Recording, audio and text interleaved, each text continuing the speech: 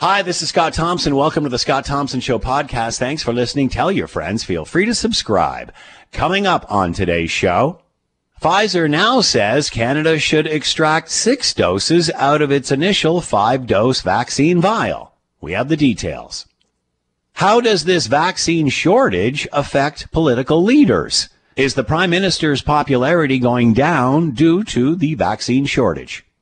And the Donald Trump impeachment trial has begun. Will it be successful? It's all coming up on the Scott Thompson Show podcast. Today on the Scott Thompson Show on 900 CHML. I'm Curtis Thompson, Scott's son. Back in class, back in a mask, and back of the line for vaccines. Here's hoping you adults can come out soon too. It's the Scott Thompson Home Show. Here's Scott Thompson!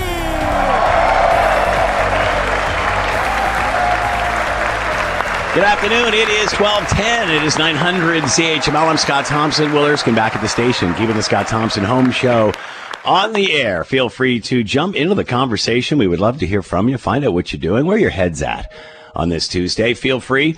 You can send us a note via the website, Scott Thompson at 900CHML.com. The phone lines are always open. All right. Lots of chatter. In regard to where we are today, the latest information, I guess, coming out now is that Health Canada has approved the relabeling of the Pfizer vaccine, which will now allow them to get 6 doses out of a vial instead of 5. Here's what Brianna Carnegie had to say in regard to that 6th dose. Health Canada has approved a label change for Pfizer's coronavirus vaccine vials. It will now state they contain 6 doses instead of 5. Chief Medical Advisor Dr. Supriya Sharma says the extra dose can be extracted reliably and consistently with the right technique and syringe. The Government of Canada is supporting provinces and territories by making a sufficient supply of low dead volume syringes available in time for the first doses of vaccine distributed with the new 6-dose labels. The label change is expected to begin for next week's shipments. It allows Pfizer to send fewer vials to Canada while still meeting its contractual obligations to send 40 million doses. About 4 million of those are expected by the end of next month. Brianna Carnegie, Global News. All right, let's bring in Dr. Ahmad Khalid, health policy expert. Doctor, thank you for the time. I hope you're doing well. Same to you, Scott. Thanks for having me. We talked about this before. There was, a few months ago, a rumor started floating around about how we could get that 6th dose out of that vial with a new type of syringe that obviously holds less weight and allows that to get into the arms of those that are being vaccinated. That being said, what are your thoughts on this? What are the challenges now that we've moved to this 6th dose vial? I mean, the original idea behind the 6th dose was that they were worried that initially with the 5 doses is about overfill. So Pfizer's instructions were that we should leave a little bit left in the vials to allow for this concept of overfills, that in case we need them or that we don't need, we can discard them accordingly.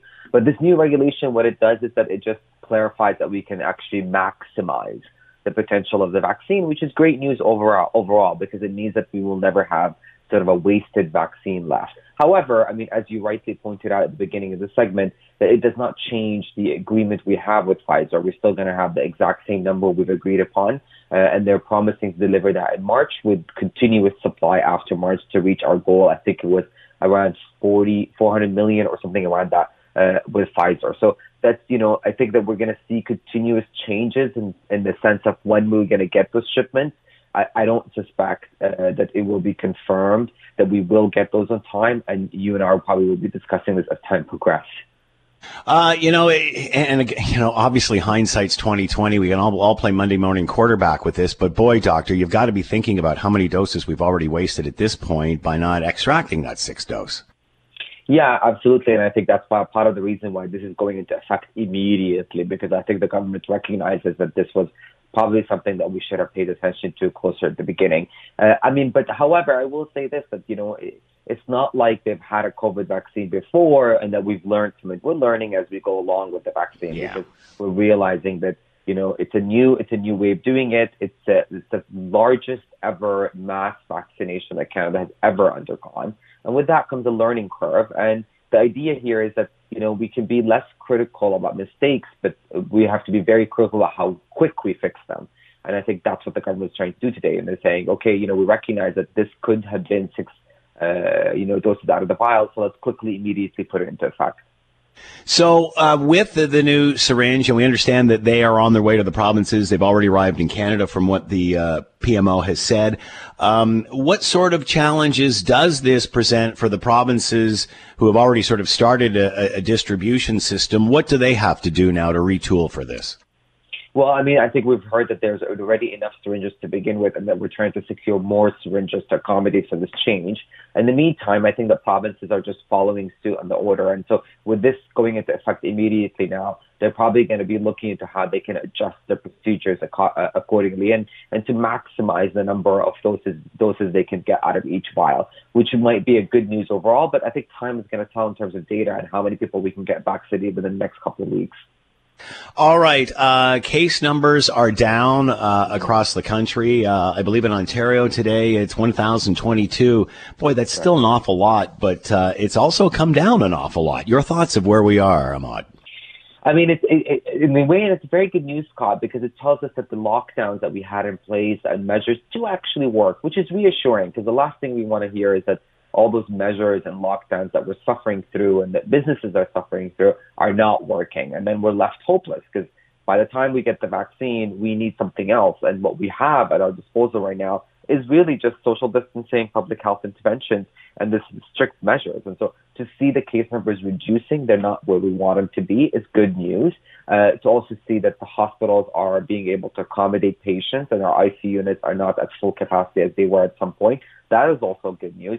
What is really worrisome right now is the variants we're detecting, especially in Toronto now. Toronto is becoming the only city in the world that arguably has the 3 variants that have been detected from the UK, South Africa, and Brazil, and all 3 are now known to be very highly transmittable, which is very, very scary for all of us involved.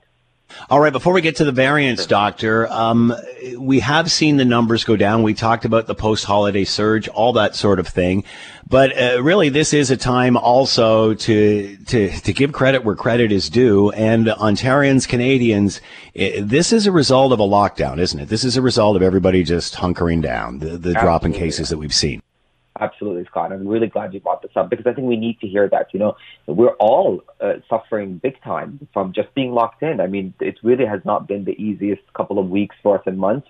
And we need some kind of reassurance from our public health experts to say that, the lockdowns are paying off. And they are. We look at the numbers, data speaks for themselves, right? We started off with, remember when before the lockdown, the Emergency Act was put into place, we're around 4,000. And right now we're around 1,000. Do we want it lower? Absolutely. And I suspect that if we continue, really hunkering down and not trying to, socially engage with other people outside our household, that we can get to a lower number than that. And that is the goal eventually. All right, let's talk about these new variants, Doctor, in a bit more detail. We're obviously hearing AstraZeneca in, I believe it's South Africa, suspended use of that because they're not confident that it can handle some of these new variants. I guess at the end of the day, the longer it takes to vaccinate us, the more issue we're going to have with variants. Is that accurate? Yes, because, that's the concept that we're trying to say now, that if we, one of the ways that we can get ahead of this variant is that if we continue the case numbers in the community to be low, then we can focus our resources on genetically testing samples for those variants, identifying them, isolating them, reducing the spread of them. Because until we can get mass vaccinations to happen, that is our only sort of strategy moving forward. The last thing we want, Scott, is to have those strains be, very highly transmissible throughout our country. That's going to cause a third wave that I'm not sure we're capable of handling. That being said, obviously, these variants are going to continue to outpace the vaccine until we get the herd immunity and the vaccine getting ahead of the variants. That being said, does it look, Doctor, like we're going to have a vaccination like this every year or so?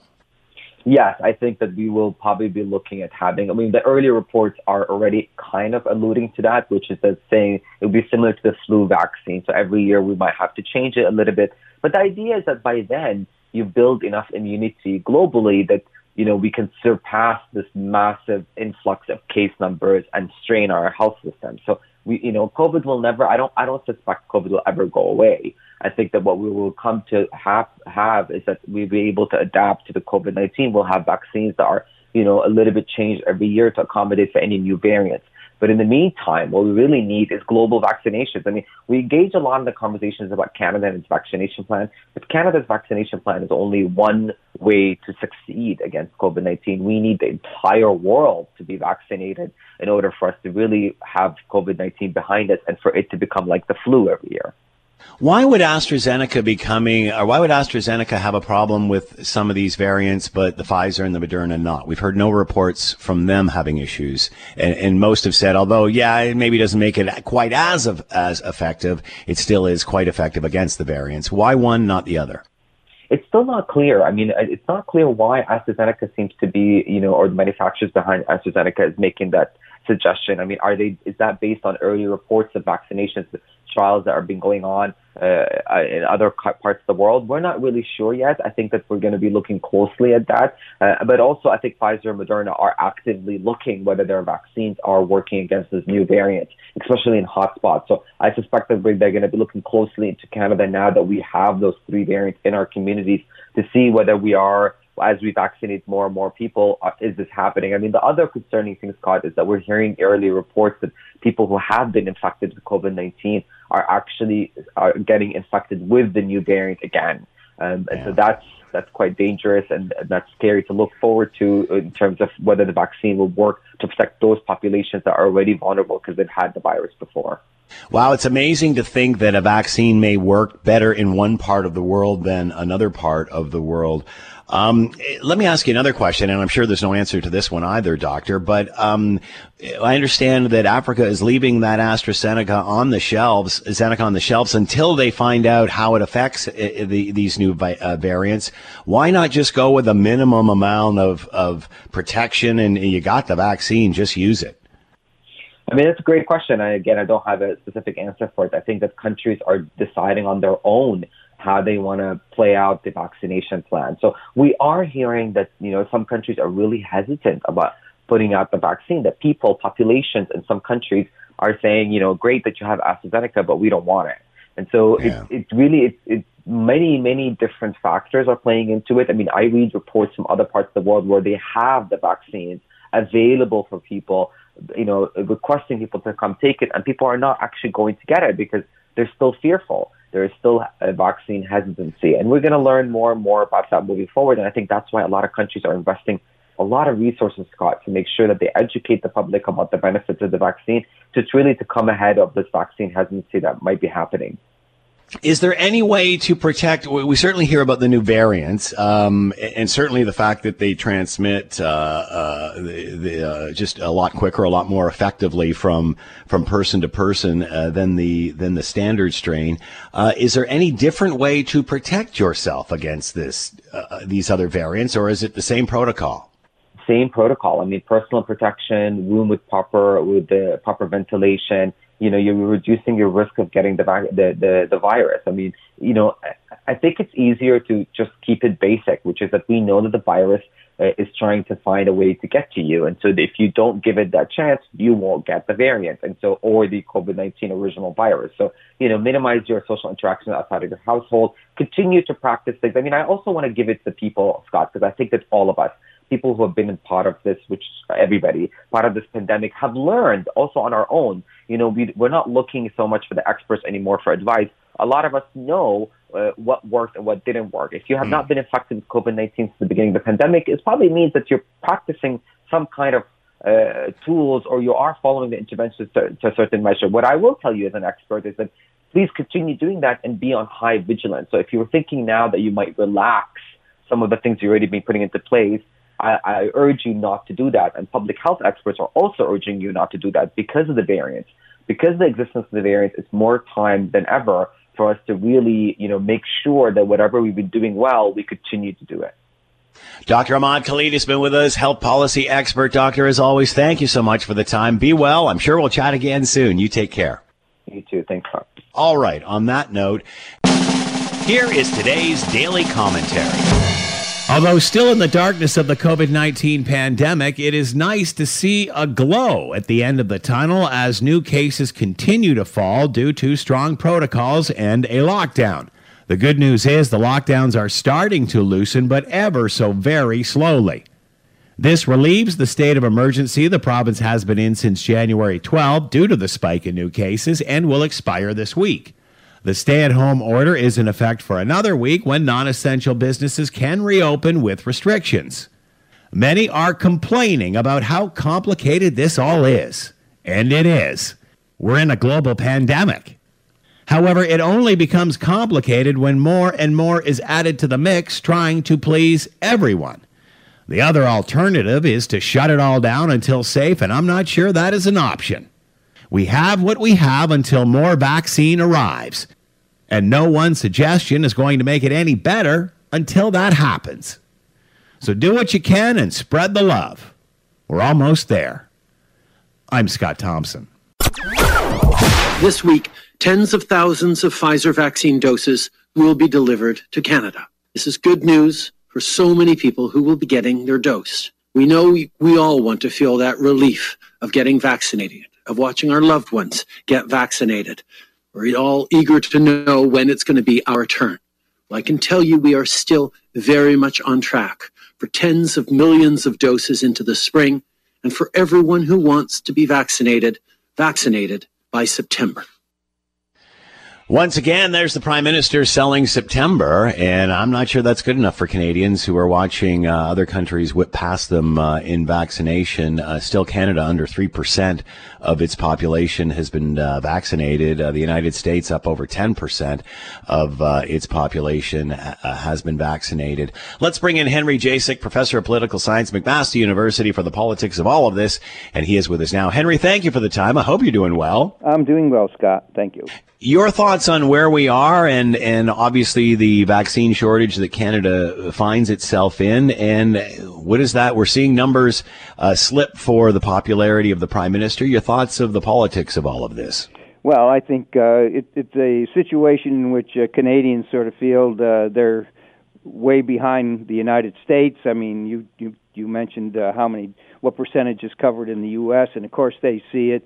Canadians see it on the American news when they tune in, and they see all these people getting it. And of course, a lot of people have relatives in the States, as I do. So my younger sister's already been vaccinated in North Carolina. My wife's younger brother's about to be vaccinated in Connecticut, and his wife has already been vaccinated. So so people know people. It's not only what they see on the news; they know about people in the United States who are actually getting this, and they say, well, what about us? How come our government has failed us on getting the vaccines out to Canadians? So this is a bad week. I mean, a bad time right now for Canadians. Of course, you add the fatigue of the winter, the fatigue of being locked down, the fatigue of not being able to cross our borders, and the government also announced it's going to make it a lot more difficult to cross our borders, across the border from the United States into Canada. So really to discourage people from leaving the country, so that all of that, it makes people very unhappy. And so what the Premier is basically saying is don't think about where we are right now. Think about the end of March when we're going to have all these vaccines in shots coming in, and then you'll be feeling a whole lot better. Obviously, a lot of this shortage centers around our inability to produce. However, it certainly has come out in the last several months that we do, in fact, have the ability to produce. We just need some focus in the right direction. We obviously know of the situation in the UK where they were very much in the same place Canada was at the start of all of this, but now are producing their own as a result of this. Are you? And then when that deal, when I guess it was Sir John Bell came out and said, Canada should be doing this too. Within a couple of days, the Prime Minister announced the Novavax deal, which, Canada would start producing. This is an American company that would start producing in Canada, but again, won't be up and ready till 2022. Are you surprised that he isn't talking more about production deals other than like these, the vaccine shipments? It is what it is. I mean, we bought as much as we can. We're now waiting for them to arrive. I don't think there's much more we we can do to speed up that process. Are you surprised he's not spending more time talking about getting more Novavaxes like that, companies like that up and running? Yeah, the problem is he's not going to be able to get those vaccines produced, as you pointed out, until next year. Yeah. And I think if you... But many are suggesting, Henry, that this is going to go on for a while and we may need a vaccine every year. So why not just keep talking about capacity and producing more, at least to draw attention away from all of this? Yeah, you could do that, but at the same time, it draws attention to the fact that we don't have enough of vaccine now. Yeah. And I think what's really at work here, and something that I've thought, and I think I probably mentioned with you more than once, is that I think for the longest time that the Prime Minister has been focusing on an election in October of this year. And if you listen to how he talks about dates, so for example, he started out a while ago. Everybody's going to have a vaccine by September. Then, when things started getting a little dicey in terms of these, of getting the two vaccines coming in the way he expected, then he switched for a while there. Well, everybody's going to have the vaccine by the end of September. Right? I noticed today he went back to the beginning of September. He's a little more optimistic. But, of course, if he's having an October election, he's probably going to call it right after Labor Day. He wants everybody to feel great. They've had the vaccine. We've conquered the whole thing. We're all over with the lockdown. And he's the great savior, and everybody should vote for him in the October election. We also saw today that he deferred a problem that some Canadians have, that they owe interest on CERB money that they've got, that they shouldn't have gotten. And he says, oh, by the way, you're not going to have to pay that back until 2022, which would be after an October election. So it's not only important what he's saying, it's also putting the dates together, and he's trying to have us focus on good things that are going to happen, ramping right up to October, and postponing bad things from happening until next year, like paying interest on CERBs that you shouldn't have had. So the fact that he keeps, the reporters are just hammering him with questions, and instead of answering the questions, he just keeps going back to that end of September date. Right. Is that helping him now, or just frustrating Canadians even more that all he keeps hammering is September, we'll all be vaccinated? Well, the thing is, right now, people are going to say, we don't have it now, and we're unhappy. And he can say that all he wants right now. But, of course, if it turns out the way he expects, that everybody who wants to be vaccinated is going to be vaccinated by the beginning of September or sometime in September, that when he's on the campaign trail, he says, I've lived up to my promise. I've been telling you that everybody was going to get it by September, and I've delivered. So he's really worried about us being happy with him on Election Day, or in the run up to Election Day, because you got to think some people vote ahead of time. But that's when he wants us to be happy. He doesn't have to worry about us being overly happy today, because there's no election in February. So the whole thing is focused on everybody feeling great in September, and particularly the beginning of October, when we're likely to have an election. So, wow, that's great observations, Henry. That's why you're the political science professor, and we're calling you. Quite frankly, whenever we've had a minority government in Canada, usually you can spot when you're going to have the election by listening to how things are announced and the dates that are associated things. He's also previously, I can't remember the program, a while ago, he announced some program, I think it was for business, I'm not 100% sure, but he said, this money has to be spent by the end of August. I said, there's another spotlight on an October election. On the fall, yeah. You don't want to give people money and not have them spend it before the election, after the election. You want to make sure they spend it right before the election, so they're feeling good. You want people to feel, I'm healthy, I got money in my pocket, I guess I'm going to be nice and vote for the Prime Minister. But minority governments almost always act that way. And of course, when a government is going on a regular 4-year term, you can bet your bottom dollar in the last year of that mandate, suddenly you're going to have all sorts of money coming out of the government for various things, health care and whatever people are worrying about, the money will come out. And so the politicians are generally quite predictable if you're used to listening to him and hear him, put the spotlight on when they're going to have an election. And also, by the way, it used to be, it's a little harder now, but I know one of the first things when I was young, when I got my house the first time, I said, gee, it's very, very interesting that we would have an increase in the city taxes in 1 year, and the next year, virtually no increase. And then the third year, we're back up. This is the time when we were having elections. This is a long time ago when I was young, and we were having elections every 2 years. Now, it didn't take me too long to figure out that the taxes went up right after the election in the non-election year, but suddenly in an election year, our councilors and our mayor found a way to give us, very, very little in the way of a tax increase. So, politicians are pretty predictable that way.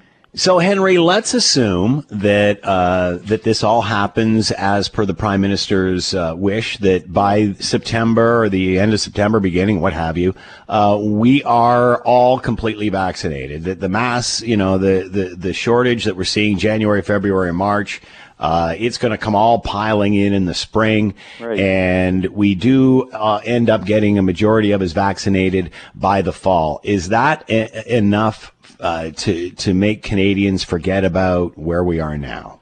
I think, given what we're going through, given how people are just so unhappy, even if their head tells them, okay, I got to stay home, I can't have parties at my house, I can't go visit, people, I can't go down south for the winter, or at least for a week. All of that, he's just hoping, and I think he's probably right. People are, if it goes according to his plan, people are going to feel so good in September and October. The weather's still relatively decent, and suddenly they're not in a lockdown anymore, and they feel healthy, and they feel that we've put the virus behind us.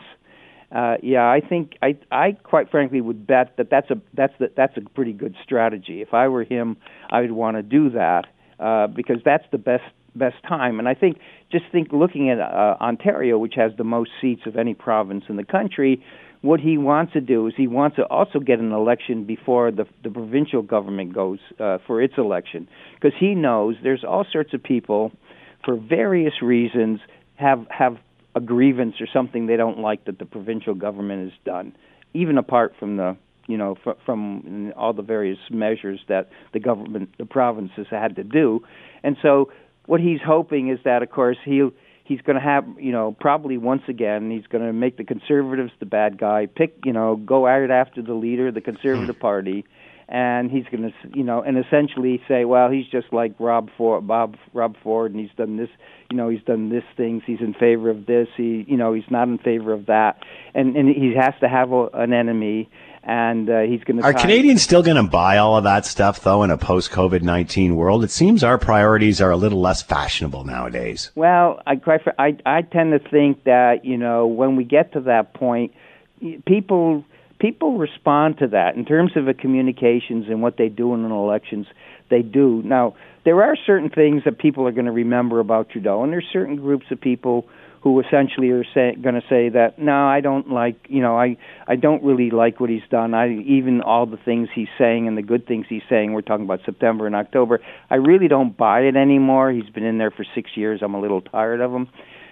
But by attacking the Conservatives, there is a group of people, and actually that have been expanding over the last 20 to 30 years, that are between the Liberals and the NDP in general. Like, 20, 30 years ago, it used to be a band of about 10%, and these are be people who were sort of progressive Liberals or moderate NDP. They would go back and forth. And we've seen that band sort of get wider and wider. And the result has been, for example, about almost 10 years ago, when the NDP came in second in the federal election, we see now the NDP is official opposition in Ontario. That band of people is getting larger and larger, and so the fight at that point is going to be in the fall. Can Trudeau get a majority of that group, which he did, when he first ran, or are a number of those people going to say, I'm tired of Trudeau. I really don't like the Conservatives. Well, maybe I'll go over to the NDP. So how bizarre, though, is it, Henry? Dynamic, I think. And that's a very interesting point, splitting the left. But how bizarre is it that everyone is fighting over the left, meaning the extreme left, going closer and closer to the NDP and leaving the center wide open? Yeah, except the band. I think the center of the population, if you would ask me that 30 years ago, I would say this. I would point to study after study by political scientists and pollsters and everybody that the average Canadian was a little bit right of center. I don't think that's true anymore, and I think there has been a drifting, particularly the demographic change, the younger population, plus a reaction to what we've seen down in the United States. That people have really drifted over a little more over to the left of center. But it's not the extreme left. It is really people who some days can get excited about Trudeau, and the next day get excited about the NDP, and it just depends on how they're, feeling about the leaders at that particular time, and so there's certain things that happen, how long they've been in. It may be if the Liberals have a leader that people are tired of or really don't like, then you're gonna get more people drifting over to the NDP. But you know what I think, Henry? I think you're going to see the rise of the Green Party before you see the rise of the NDP. I think the NDP has spent too much time going in a socialist circle, and I think people are tired of the extremes, especially when we see, us move to more simpler things and what we need to survive, i.e. being self-sufficient. I think they've gone too far to the left, and I think you're going to see the Green Party actually go past them. Because I remember talking to Mike Schreiner, head of the Ontario Ontario Greens, right. And he said, don't paint us as being a left party, farther left than the Liberals or the NDP. That is not the case, and pointed to Green parties in places like Germany where, they're certainly more fiscally conservative. So I think you're going to see the day, because, the NDP have been preaching the same old forever. And, they make a bit of a dent, then they go away. And let's be honest, the only real success they've had is when they've had very mainstream leaders, whether it's a Jack Layton or a Bob Rae or what have you. So I think you're going to see the Greens come in and invade that space as much as the Liberals turning left. I really think that in a post-COVID-19 world, people want results as opposed to, being taken care of. I mean, we've seen what happens when we're in a country that isn't self-sufficient compared to others that are. I mean, we need to bring that back to Ontario. Another question I wanted to ask you, early on March and April during this pandemic, when the UK jumped on board and started to produce its own vaccine, being in the same place that Canada was, the Prime Minister was working on the CanSino deal out of China, and that actually was a production deal. But of course, the Chinese government pulled the plug on all of that as soon as it came time for testing, which sent the Prime Minister into the line of purchase as late as August. Is that signing of that CanSino deal, is that going to come back to hurt him in any way? Is anybody questioning why he's still hammering to get deals with China when in fact they're beating the bejeebers out of us at every turn? Yeah, I think, quite frankly, I think most of the population is not paying attention to that.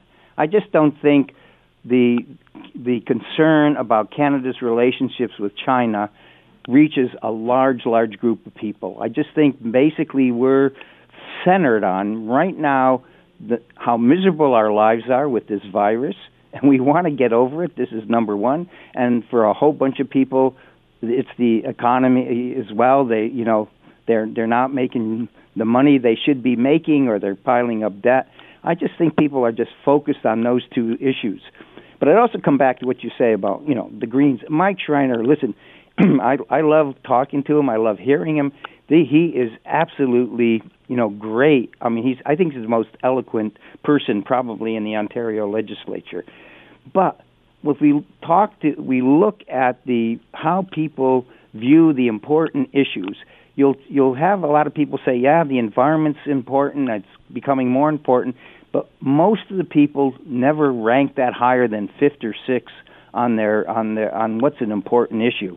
And that is really a hard mountain to climb for the Greens. And I also would point out the European Greens are different than the Greens here in Canada, and the NDP in Canada. The big problem, what has happened to labor groups in Europe, particularly on the continent, they were based on your manual working class, and that percentage of the population has decreased dramatically as we've got automated factories and things like that. So they have gone down. Now the NDP here is actually based on that at one point, and the farmers out west. Though they lost the farmers out west, but they also have basically got a newer group here.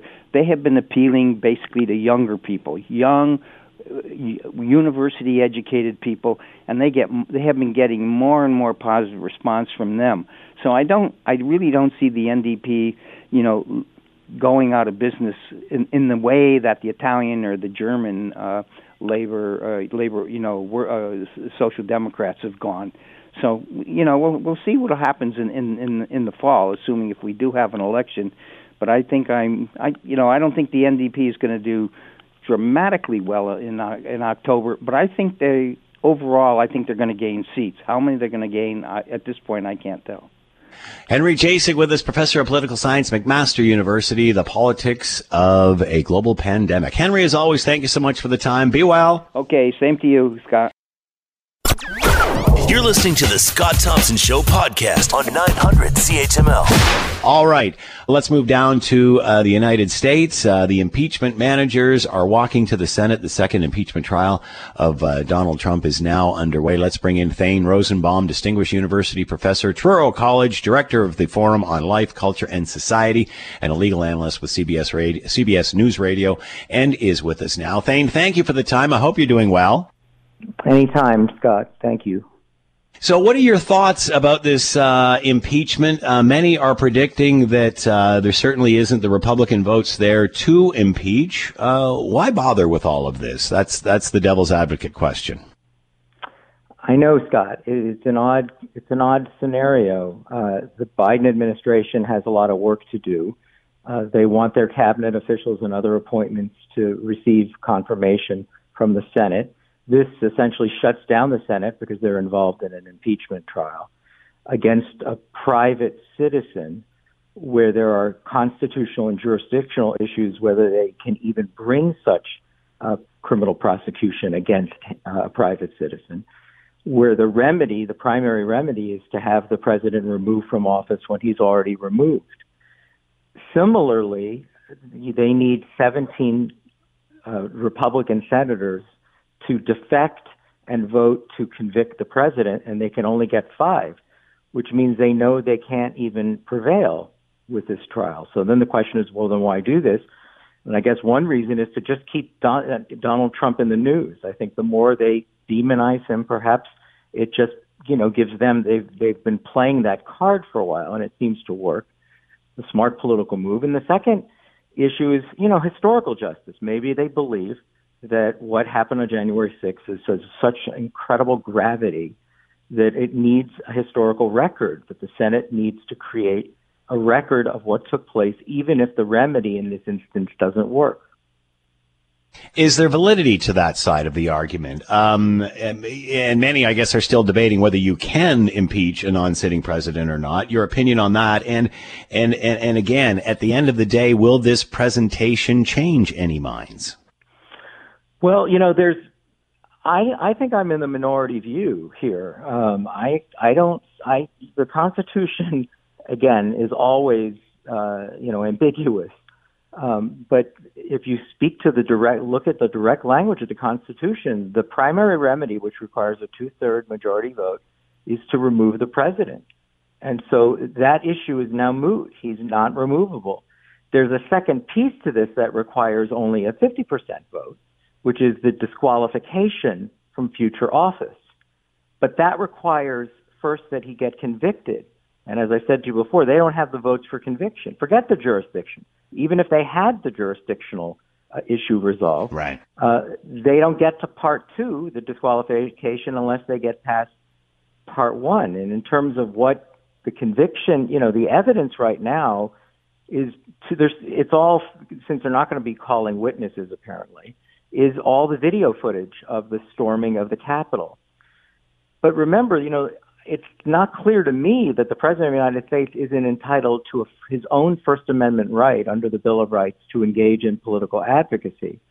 And unless he engaged in language that incites imminent lawlessness, meaning using specific words that told people, directed them what to do. Now, again, the House impeachment managers are saying that that's what happened, but that's not what it looks like, because I think the president used words like, go peacefully and patriotically, make your voices heard. So, you have to have a connection, a nexus between what he said and the violence. And I'm not sure that they can establish that causal proximate connection. Where does this leave the Republican Party? Is it in their best interest to support that base and become the party or be the party of Donald Trump, or is it in their best interest to cut bait right now? Well, again, 45 of the 50 Republican senators voted against this impeachment process, essentially had a preliminary vote, sending a message to the Democrats. 45 of the 50 of us are not going to vote for conviction. So you ought to know that before you pursue this, and the Democrats are pursuing that anyway. So I don't know if that means that they truly support Donald Trump. I think what's possible here is that, you don't know what to think. 74 million people voted for Donald Trump. And if you're a Republican who has, misgivings about the Trump administration, you still have to deal with the fact that President Trump managed to reach 74 million people who he spoke to in a way that no other Republican had in a generation, or more than a generation. He spoke a language that was simply not being heard by anyone else in the United States, where red state Americans felt that they were being, called racist, and the word deplorable, right? That Hillary Clinton used, right? And Donald Trump was a genius at figuring this out. That this Ivy League, elitist, Hollywood-centric, Wall Street-centric people are not the Walmart people. And that crowd is still 50% of the country. Red state Americans didn't necessarily go to college and don't like to be preached to by professors. And he picked up on that populist spirit. And I think Republicans know that he's still holding on to it, and that maybe they need to stay close to him, like, Donald Trump is a rabbit's foot, because it's his voters. It's not clear that they would easily transfer over to any other Republican. So in the end, Thane, does America want more Donald Trump or less Donald Trump? It's such a really interesting question. Half the country, or more than half the country, despises Donald Trump in ways that I've certainly not seen in my life, the hatred of a political leader. And if you go on Facebook or social media, you'll see what I'm talking about. I mean, it's a kind of violence almost, as if families are breaking up in the United States for people who are considered even mildly supportive of the president. Friendships have broken up. Parents are refusing to send children to play with other children if they see a Trump sign on. I mean, this is what's really going on here in the States. It's really a team sport, isn't it? Like, there is no center. Either you're on that side or you're on this side. What happens to the center in all of this thing, which is where the majority... Where is the center, though? Because that's where I think the most of Americans are sitting. Where is that? Who's representing them? That's the thing. I don't know if there is a center anymore. I wish there was. That makes sense. America always used to, Bill Clinton figured out how to triangulate, find that center. There's many American politicians who were really a little conservative for Democrats, a little liberal for Republicans, and that's where they were, and that's where the country was.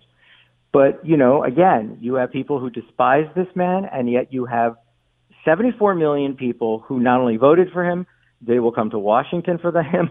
They will stand out in the rain and cold to hear him speak for an hour.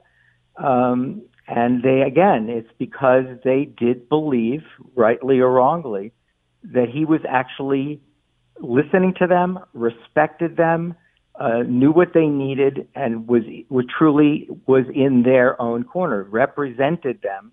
And I think there's a significant number of Americans that feel that representative democracy is not looking after them. And yet now we also have a progressive, that's what I'm saying, I think the extremes have really evolved because we have a progressive movement in the United States, which I've also not seen for 50 years. And that movement, too, the question is how much control will they get over the Biden administration? We don't know. Right now it looks like they have an influence there. But that progressive movement, Scott, really ticks off Trump voters.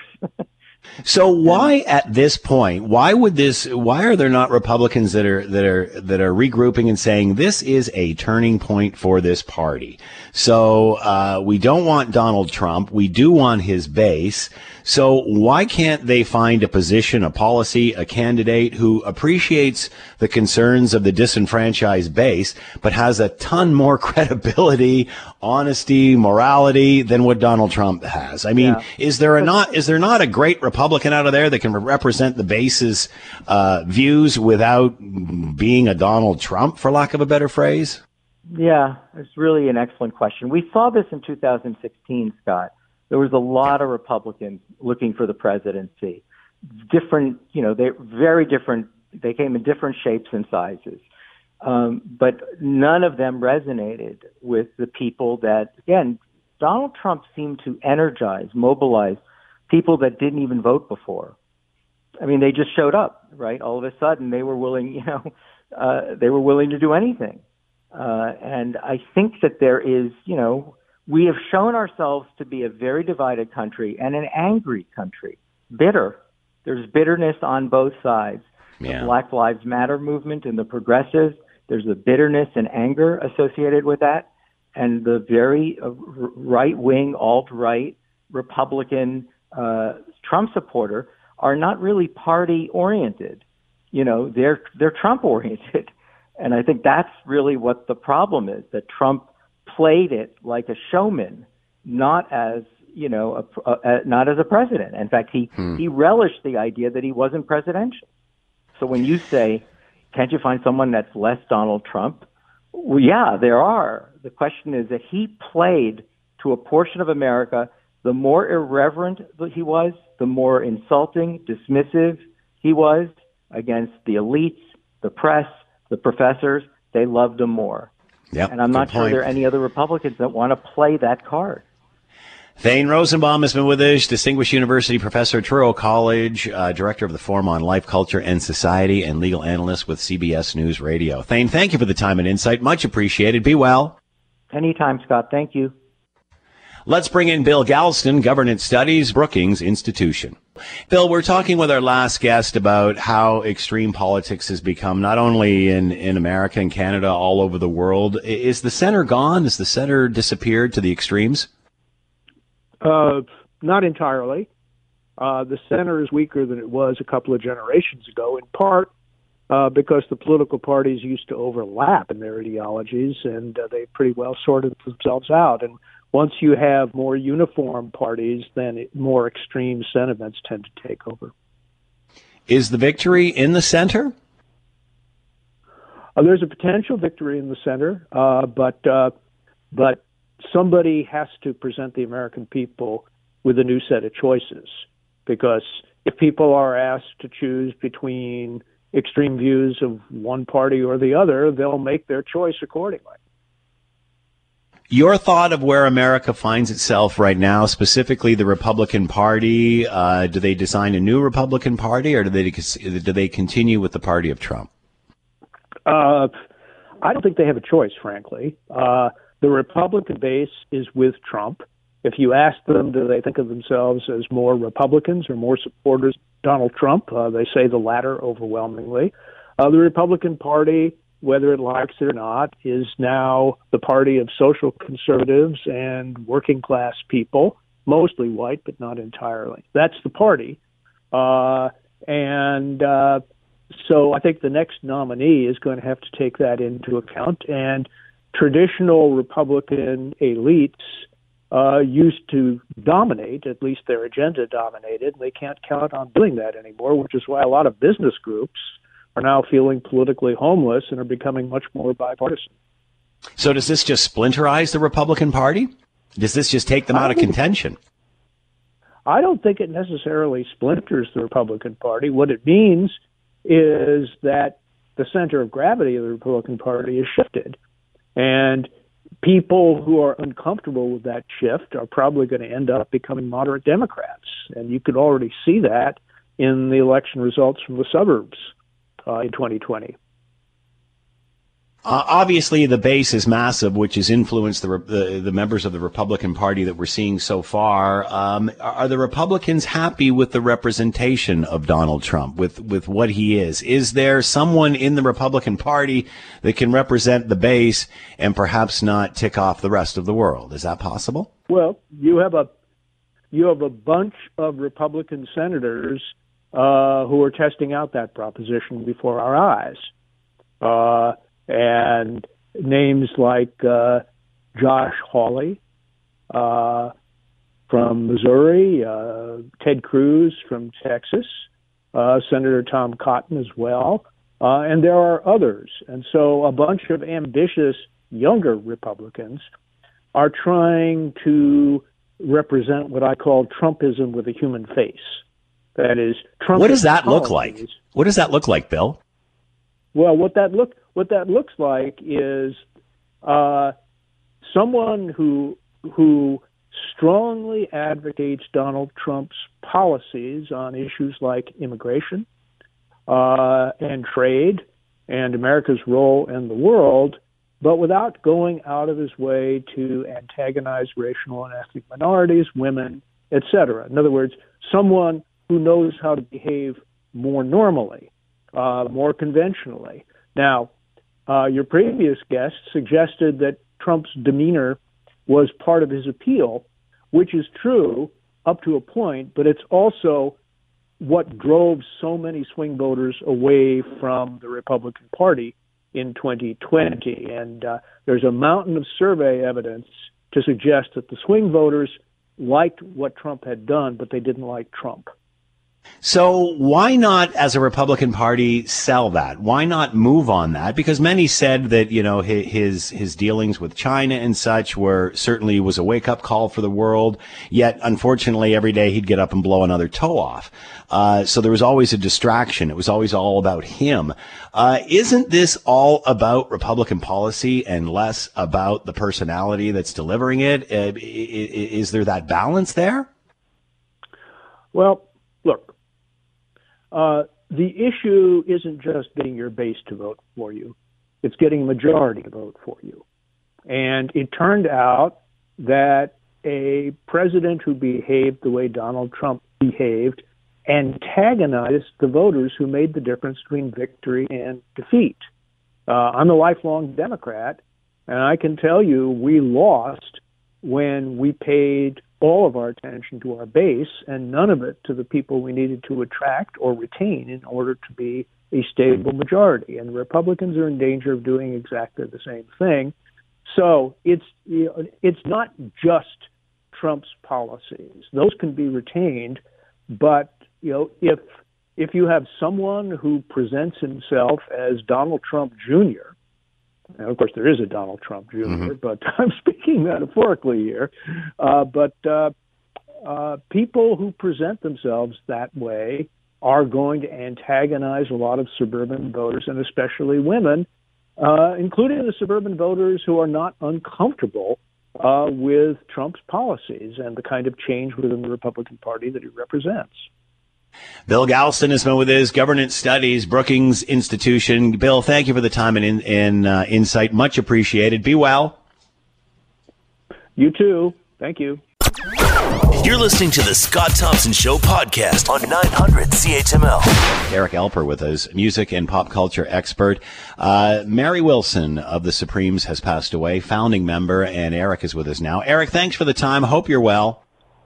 Yeah, everything's great, except for kind of waking up to this very sad news, especially because, Mary Wilson just got on YouTube not even a week or two ago saying that 2021 was going to be a big year for her. She was going to be starting to release videos of her and her Supremes, and old film footage and television footage that have never been seen before, to talk about what life was like back then, what segregation was like back then, what music was like back then when you were a woman, all in conjunction with Black History Month. And there was also talk that she was going to follow up her amazing autobiography called Dreamgirls, which that led to a Broadway show. So this was kind of a shock to a lot of people that were fans of the Supremes and just good music in general.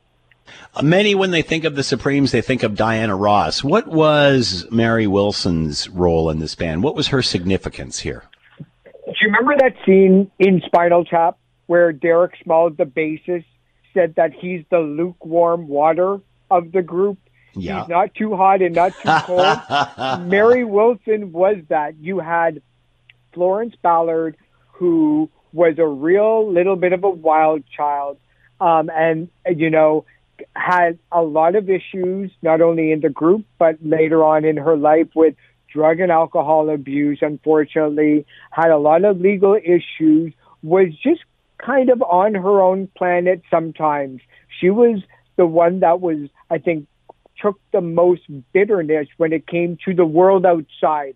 She was the one who was truly upset about what was going on with the economy, with the racial divide, politically, what was happening in Detroit, where they were from, and America in general. Diana Ross wanted to be a star, and she was a star. She was born a star. She had all the good things coming to her. She had the relationship with Berry Gordy, who is the founder of Motown Records. She was the front woman. She got asked to do all the interviews. She wore the sparkling jewelry and the best dresses and the best fur coats. Mary Wilson was in the middle of all of that. She wasn't too high. She wasn't too low. She was the one that kept the band going. And even long after the Supremes broke up in the 70s and 80s and 90s, and still to this day, I talked to her maybe about a year ago when she was still out there promoting a greatest hits package from the Supremes. She was the one that kept the flame alive and the torch going for the Supremes. We remember that it was a few years back they attempted a reunion thing, and that all kind of fell through and fell flat. I mean, you know, there were alternate Supremes brought in. Whatever happened to that? Diana Ross has put a stop to anything when it comes to a reunion. Because if she is going to go out on the road, if she's going to do any promotion, it's going to be about her. And there's absolutely nothing wrong with that. You know, it was a very rough and wonky time. I mean, these women who were essentially young girls, I mean, they were 14, 15, 16, 17 years old when they started hanging out at Motown, desperately trying to get a record deal without knowing anything, because nobody knew anything. No. It was, you know, the music industry was pretty fresh when it came to current, alive, you know, R&B, pop music. Rock wasn't even around, you know. Well, I mean, maybe it was, but not in the format of like the 60s, back in the late 50s. So they had no idea what was going to become of them. And they had no idea how to look, act, talk in interviews, walk, sing to small crowds. Well, didn't Berry Gordy have like a finishing school at Motown to sort of cover all of that? He did. It was a factory line, you know, that factory aspect of teaching people how to do certain things outside of writing and singing songs was all based around the Ford factory and GM factory in Detroit. He thought, well, if they can do it, maybe we can do it mechanically like the music industry. So I think for the reunion, I think Diana Ross might have thought that she would have had to go backwards and give up something, when unfortunately, you know, Mary Wilson and whoever else wanted to be in the group didn't have that same feeling. Only got a few seconds left. Who owns this catalog? A lot of music here.